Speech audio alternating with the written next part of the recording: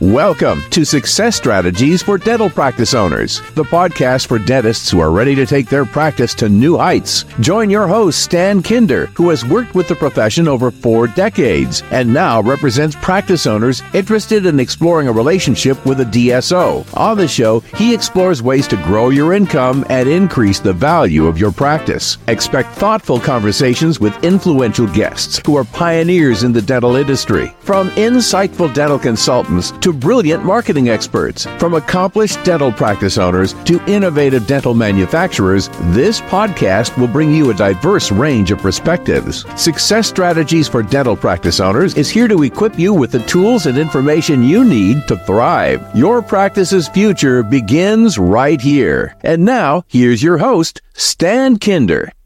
Hello, everybody. I'd like to welcome you to another episode of the podcast, Success Strategies for Dental Practice Owners. I'd like to introduce my guest today, Dr. John Meese. Dr. Meese is the founder of a group practice, former senior executive in a DSO, and has one of the nation's leading coaching and consulting businesses. Dr. Meese, the goal of these podcasts, from my perspective, is basically to expose the listeners to thought leaders, subject matter experts that can give them sort of tips on how they can be more successful in their own practice environment. And based on my sense and knowledge of your background and experience, I think you're ideally suited. So that is a starting point. Why don't you just sort of tell us a little bit about, where you started your journey in dentistry to where you are today? All right. Well, thanks, Stan, for inviting me to be on the podcast. It's really a great honor, so I appreciate that. So my dental story started with my great-grandfather, actually. I'm a 4th-generation dentist. My great-grandfather had 2 sons. Both of them became dentists. My grandfather had 3 sons. 2 of them became dentists, and then there's me. So I graduated in 1986 from dental school, started bought a practice, actually, that had failed. I bought it from the bank in a small town in Iowa, and that was right when the farm depression was going on. The commodity prices collapsed. The farming economy collapsed. The banking industry that served farmers largely collapsed. It was a really tough time to get started. But we got things rolling. It was pretty tough for a while, but we got things rolling. Eventually built that into a practice. My main practice had 21 ops, so it was a big operation.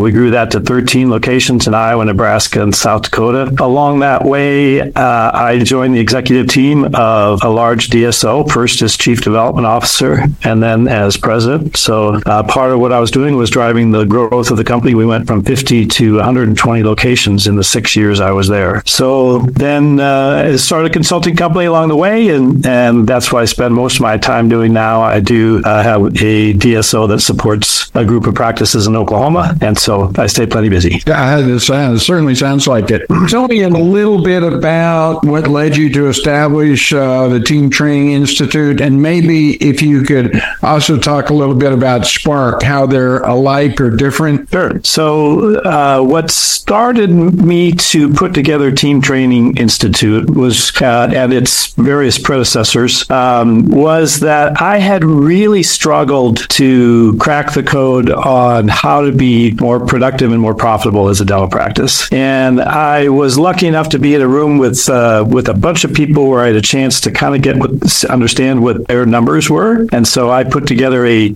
mastermind group of these people that were much bigger producers than I was. And we started sharing ideas. And so I was learning from all these fantastic people. And I started to package that, first of all, to kind of feed it back to them, because often people who are really high performers don't know they're high performers and don't understand how they do it. It comes very naturally to them. So then to see it packaged back, and they were really the ones that encouraged me to go out and teach the profession that, so that other people don't have to have the same struggles learning, the same, trial and error, which is slow and expensive. And so that people can get really a head start on their career and get a head start on their financial situation. Of course, the financial situation of dentists has really changed with the reduction in reimbursement and the increase in cost and the workforce shortage. I mean, it's a very different economic financial situation today than it was 10 years ago, for sure. Yeah, and without a question. How many years ago did you start down a sort of coaching / consulting path? 2004. Okay. So yeah, you've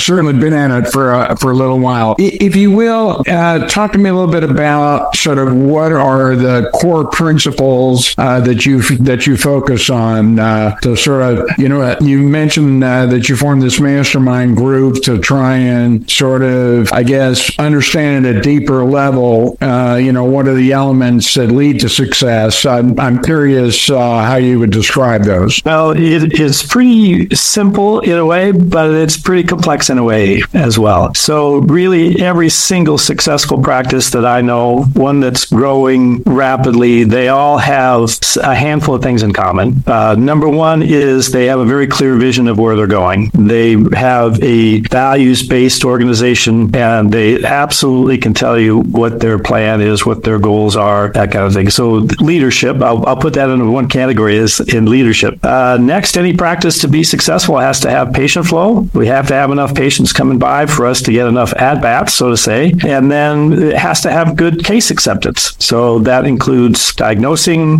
balanced diagnostic assertiveness, means a team case acceptance process. So if we have a flow of patients and we're showing them the treatment that they want and need, and they're getting a chance to buy it, if we've got that fixed, then the last thing to work on is efficient delivery. So efficient delivery, you would be stunned, Stan, you wouldn't, but a lot of people would be stunned, the range of performance when it comes to different clinicians. Oh, yeah, I'd say it's incredible.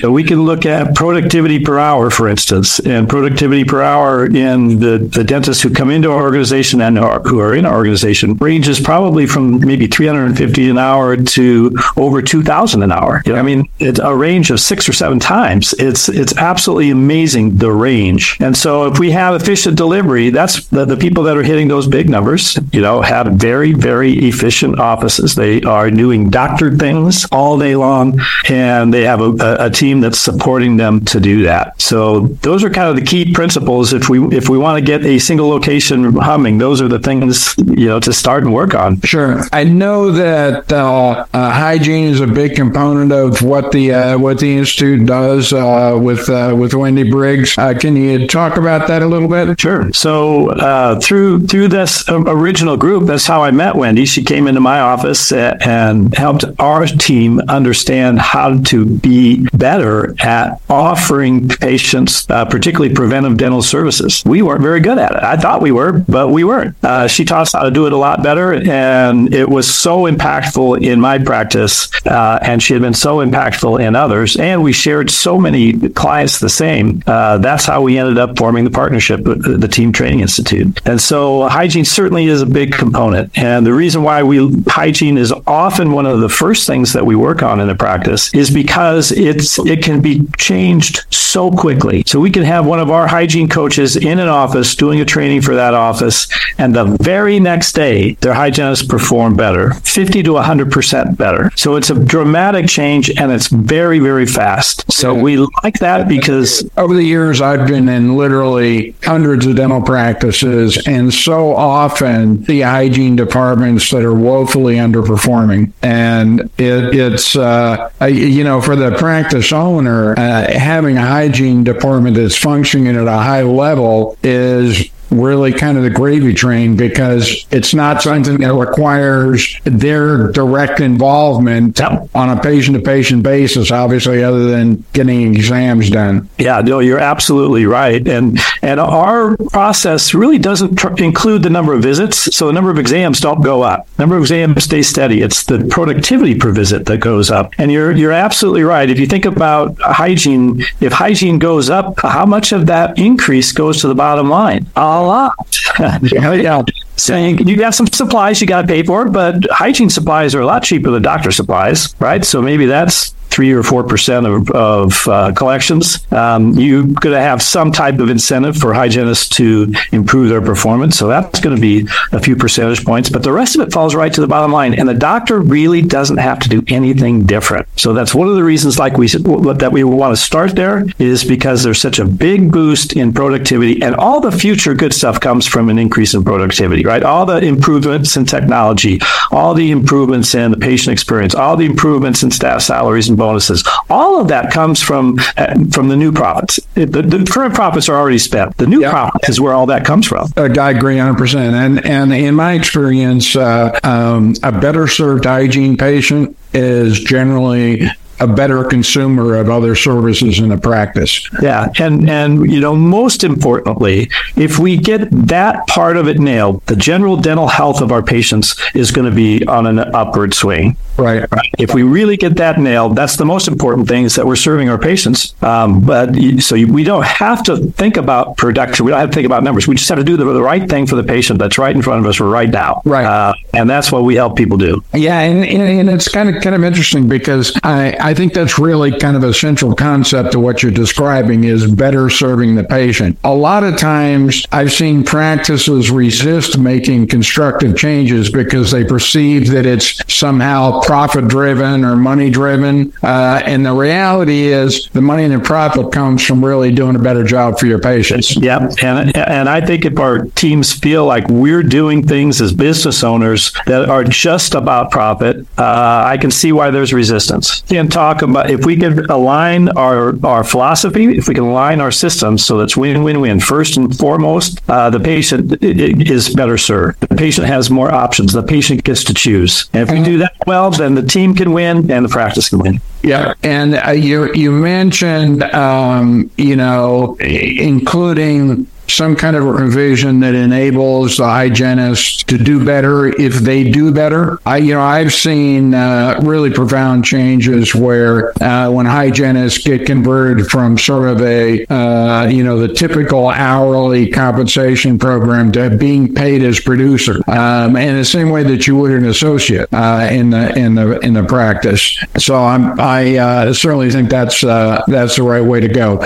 It might be helpful, John, if you could sort of describe, when a new client practice comes to you, sort of how does that working relationship unfold? What do you do first? What do you do next? And so forth. Yeah, great question. So I'll answer it both for Spark, which is our program that works with group practices, as well as with the Team Training Institute that works with practices of all sizes in different ways. So the first thing that we want to do is we want to have an assessment. We want to figure out what's going on in the practice. So how does the team take a look at that? How does the doctor, what's their point of view?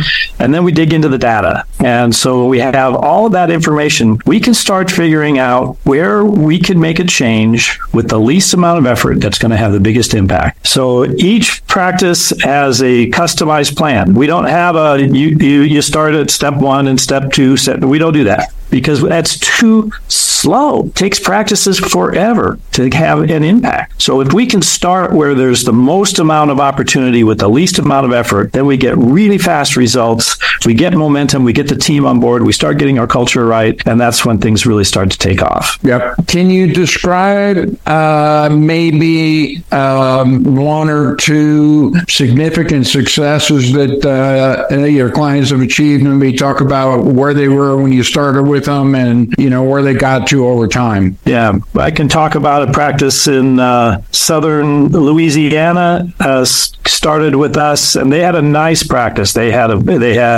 flagship location. I think they had maybe 14 ops. They were probably doing, $3.5 million, maybe something like that. And that we've been working with them for, 5 years probably. But now they have 6 locations. They're over 12 million in revenue. It's a completely different organization. The founder, who was, working really, really hard clinically to make those numbers, now sees patients 1 day a week, and that's just because he likes it. He doesn't need to. He sees patients 1 day a week, and he enjoys dentistry so much more now than he did when he was practicing full time, because his numbers really don't matter in the size of that organization, right? So there's no pressure. He just goes in and takes care of patients and just has fun. That's great. Yeah, I'm sure sure you're familiar with the Michael Gerber sort of E-Myth concept. And one of the things I have found in actually the vast majority of dental practices that I've been involved with over the years is that the owner dentist really tends to think of his practice as a job, as a place where they practice their profession, as opposed to thinking about it not only that, but also as a business. Yep. And one that can benefit from systems and process and really doing all the kinds of things that any business in any discipline need in order to be successful. In my latest book, I talk about the principle that dentists should use 3 different hats when they're making decisions. One of those hats is as a clinician, and that's what you were just describing. The second hat is as a business manager, and that's the hat that's hard for dentists to wear oftentimes, and it's hard for them to wear because they have no training in it. Most of them have no experience in it. We were trained as clinicians. We weren't trained as business people. And so, but the ones that do the best think of their practice as a business, think about the profitability of the business. And of course, obviously, the way to increase that is to raise the impact that you have on your patients and your community's dental health. And the third hat is that of the investor hat. I spoke over the weekend at the Sirona World Conference, which is a collection of really high-tech companies selling the newest doohickeys and thingamajigs. And as I was looking at that, all of the technologies I saw were really amazing. It's hard to imagine how fast things have improved and evolved. And then I was looking at the cost of some of these things, and I'm trying to I was using my investor hat, and I was thinking, okay, if I invest in this, is there going to be a return, or is it just cool and fun? Right. So you have to, not that you wouldn't want to invest in something that's cool and fun, but at least you want to know, I'm not going to make any money from doing this. I'm not going to make any more money, but it's going to be fun. So I'm going to do it to keep my passion about the profession alive, So there is a reason to do it, but I think you should take the time to understand what's the return on the dollar put into those kind of investments. Yeah, absolutely. I want to move a little bit into this whole notion of sort of dental transitions. And I always tell dentists I had yet to meet a dentist that didn't have a need to transition the ownership at some point. No dentist lives forever or practices forever. Every practice will sell. Yeah, and that the primary driver of value in every practice is the bottom line. It's the profit that it generates. Whether you're selling your practice to another dentist or whether you're selling it to a DSO buyer. And so, the other thing I would say is the highest performing practices that I've encountered over my 40 years of working with the profession are those that work with external coaches, mentors, consultants to really elevate the performance in the practice. And so that does 2 things. One is it helps drive current income to a higher level, while at the same time increasing the equity value of the practice. So I'd be curious about what your thoughts are on that. Specifically, and then maybe we can talk a little bit about sort of the disruptive nature of the DSO phenomenon in terms of practice values and so on. Yeah, very good. So I totally agree. Every high performer, I don't care what profession you're in, every high performer is getting coaching. The best golfers in the world have coaches helping them with little pieces. I was just watching a show on LeBron James, and they were talking about his coach on basically mobility. Making sure that his joint mobility doesn't decrease as he ages. And so every high performer has a coach. And so if there's not enough evidence in dentistry, just look at any other profession, and it's where the high performers are. Yeah, absolutely. You've obviously been involved in buying and selling practices over the course of your career, as well as you mentioned that you were kind of the chief business development guy for the DSO that you're you're associated with. Talk a little bit about how you have seen sort of practice sales / transitions evolve over the course of the last maybe 5, 10, 15 years, and how they're different today from where they were 15, 20 years ago. Yeah, well, it has certainly been a wild ride because the standard way that practices transition has completely changed. Back in the day, it was old dentist hires young dentist to work for a couple of years. Old dentist retires, young dentist buys practice out. Yeah. That was how it was for decades. Well, it doesn't work like that very often anymore. So some of the things that have changed is outside investors, investors from outside the dental industry, private equity groups, investing in dental groups. And that has changed the equation a lot. It's changed how we look at practice value a lot. And because of certain economics, DSOs are offering more than a traditional sale would offer. Now, the offering more, as you know, Stan, because you've worked through these deals with many people, some of it's real money, some of it's maybe money, some of it just looks like money. And so the deals are complicated. Anybody considering going into a deal like that, do get professional advice, do get sell side advice from somebody wise, so that you understand what's the real money, what's the maybe money, and what's the not money but looks and smells like it. So the interesting thing for me is how many people have decided to sell their profit stream forever for basically one check, a maybe check down the road, and the looks like a check way down the road. That's been surprising to me. And I think DSO world, which I'm a part of, and I support that completely. But from an individual business owner selling, I think unless you're really reaching close to retirement age, I'm not sure it's such a great idea to sell off your profits forever for 4 years, maybe 5 years, maybe of income. It really doesn't make a lot of sense to me. Yeah, and that's kind of an interesting observation, because when I first got involved in the DSO space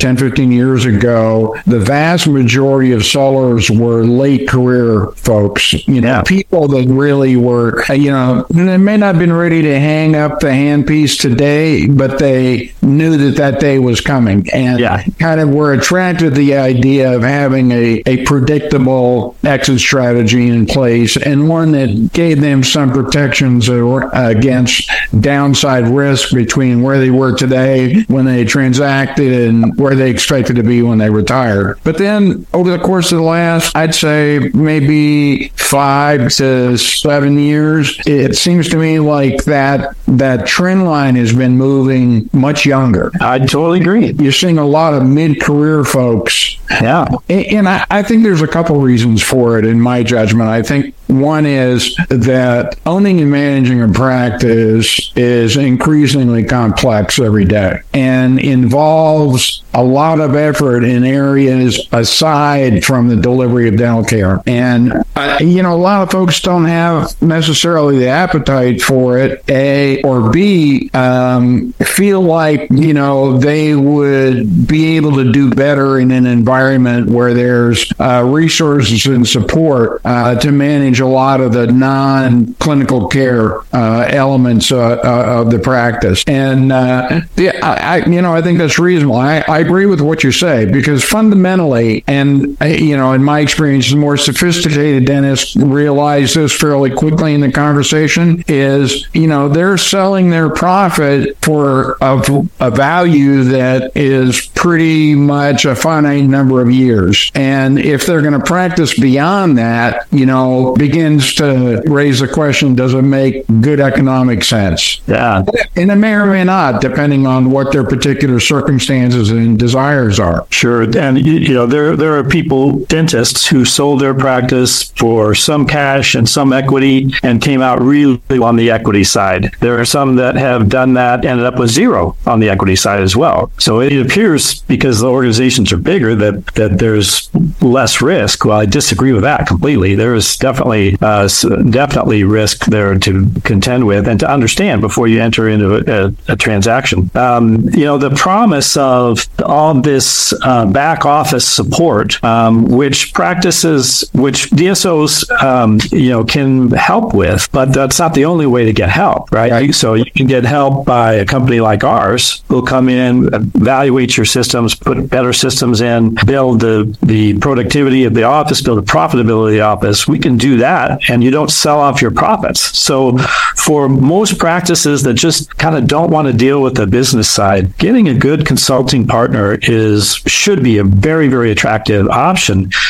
because you get to keep all the profits that you create. Yeah, I don't disagree with you at all. And, going back to sort of the fundamental valuation differences between, historically what happened when a dentist sold to another dentist, in my experience, the limiting factor really were with the bank. Most dentists that buy a practice rely on bank financing, and the banks had ceilings as to how much they would lend against the practice's revenue. And, historically, that's been in the range of 60 to 80% of revenue, sometimes higher. And, DSOs come in, and it's not uncommon to see, a DSO put together, a total enterprise value package of, 2 to as much as 3.5 times revenue. So pretty profound differences there. But as you say, it's important to sort of understand, what's tangible, right? What falls into that maybe category. That 3 times, there's some real money there, but there's some maybe money there, and there's usually quite a bit of looks like money, but it's not.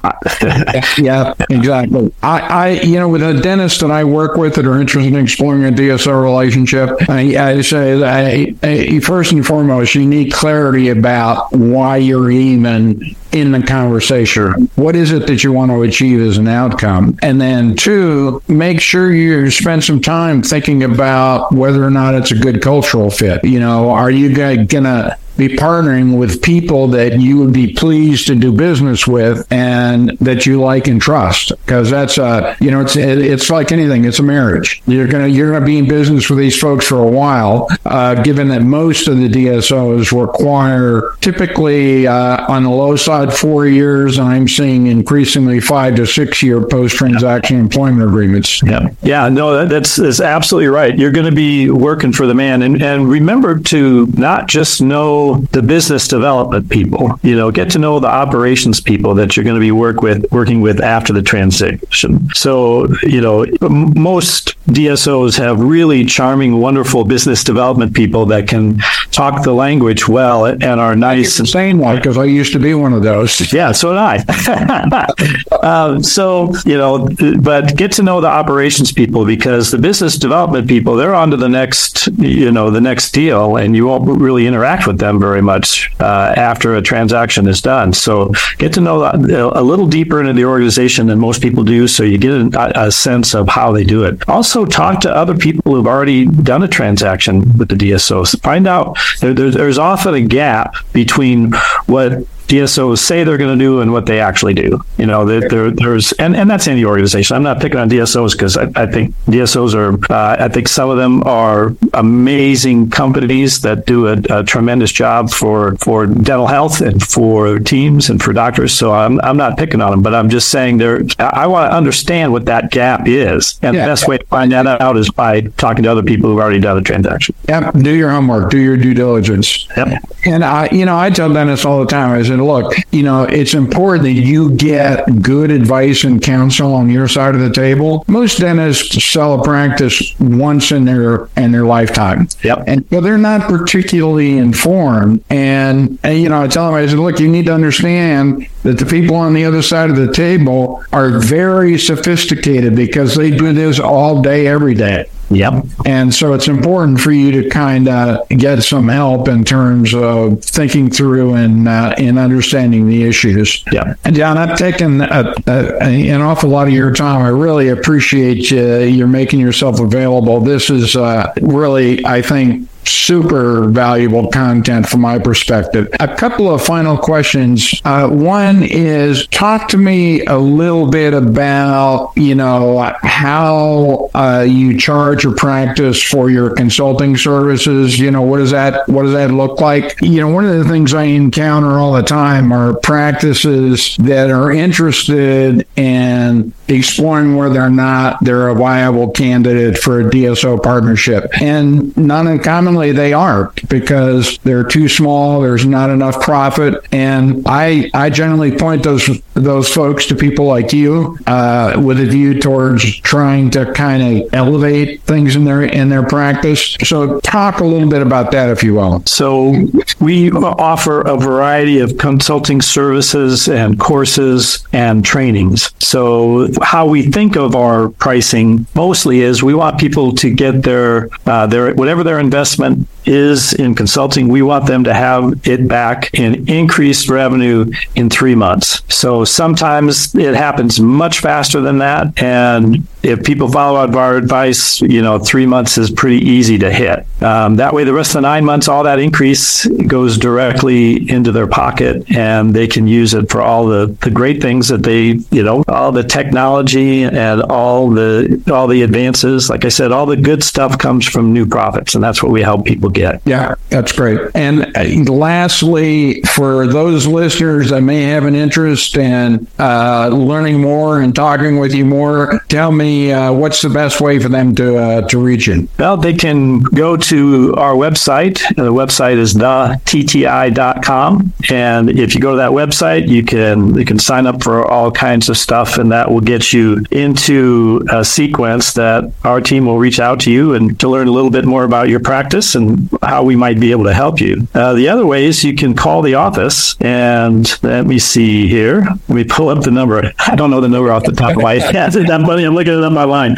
All right. So that number is 877-732-2124. And you could ask to speak to one of our program advisors. Melissa or Tate would be delighted to learn a little bit more about your practice and to see if we might be able to help. And most practices we can, but sometimes the practices have unique things that we know other people that help them with better than we can. So then we can give you a good referral, a very thoughtful referral. So that's what we do. Two very quick last questions. One is, do you have any particular thoughts or approach to sort of the marketing proposition, new patient generation? And then two, I guess, any final thoughts or pearls of wisdom that you would share before we wrap it up? Sure. So when it comes to patient flow, I'm going to call it that, which is a mix of existing patients and new patients. We have an 11-step algorithm that we walk practices through that helps get their patient flow where it needs to be. Typically, when practices come to work with us, they're full very quickly. So when we look at patient flow, case acceptance, and efficient delivery, right? Those are the three things that we got to have in place. Patient flow is the easiest one. So the first step on the patient flow algorithm is make sure we're retaining the ones that we have. Yeah. Right. So that's reappointment, recall, recovery, reactivation. So we're keeping the ones we have, which means the load on new ones, which are more expensive and more work, is less if we keep the ones we have. Remember, dentists focus on new patients a lot. But the reality is that 70% of restorative work comes out of recall hygiene. So the new patient bit is not as big as most dentists think it is. So that's why we start with retention. And if we retain the patients we're off, we're in a much better place. Next thing is, and I'll just give the first two here because just for the time limited. So the next one is to fix the phones. Average dental practice only answers 60% of the incoming calls during normal business hours, and they have no idea that they're not doing it better than that. There's a huge performance perception gap. Practices perceive that they're answering almost all of them, when in fact the average is about 60%. So we have a whole series of trainings on how we get that up to 90%. And when you do that, when you go from average to 90%, that just means you're answering 50% more calls. If you're answering 50% more calls and 1 in every 10 is a new patient, boom, it doesn't take long before your new patient flow is going up dramatically. Yeah. So as you go down the list, there's multiple things. I look at PPOs as a marketing vehicle. It's a way to get patients into your practice. That's like number 9 on the list, right? It's way down. People get into it before they've done everything else. And now I'm sure you're seeing this as well. People are now getting out or dropping them. Increasingly. And when PPOs first arrived on the scene, the premise was, you take our discounts, we're going to give you a lot more bodies in the chairs. Yep. Well, now that almost every practice participates in PPOs, that increased patient volume doesn't come. So you get the discounts, but you don't really get the patients. And if you do everything on our patient flow algorithm, you'll have more patients than you need. You'll be full. And that's why I say, most of the practices, when they work with us, very soon they're going to they have to deal with, do I expand? Do I add another location? Do I build a bigger location? They have to deal with that question, or go the other route, or some combination of them. And the other route is to drop the first PPO that has the lowest number of bodies in your practice, see what happens. Things go smoothly and it still stays performing well, drop the next one. Yeah. Well, and John, again, I wanted to say thank you. And to the listening audience, I wanted to give my unqualified recommendation and endorsement of Dr. Meese and the Team Training Institute and Spark. They're really extremely good at what they do. And any dentist will be well served to take advantage of the services that you offer. So once again, thanks. And I really appreciate it. I'll make a recording of this once the production folks get it all finalized. We'll get it in your hands. And I hope you have a great rest of the week, and look forward to talking again at some point in the future. Well, thanks, Stan. It was good to talk with you again, and thanks for the kind words. And I appreciate all that you've done over quite a few years for our profession and helping dentists deal with some of the business complexities that exist, and so appreciative of your work as well. Yep. Thank you so much. Have a good one. You too. Bye-bye. Bye-bye. This has been Success Strategies for Dental Practice Owners. We hope you gained valuable insights and practical wisdom that will guide you on your journey to success with your practice. To visit Stan Kinder on the web, go to www.everythingdso.com. If you found today's episode helpful, don't forget to hit the subscribe button so you never miss an opportunity to hear brilliant insights from dental industry insiders. Remember, whether you're planning your next strategic move, seeking ways to enhance your practice's value, or dreaming of expanding your dental empire, we're here to guide you on your way to success.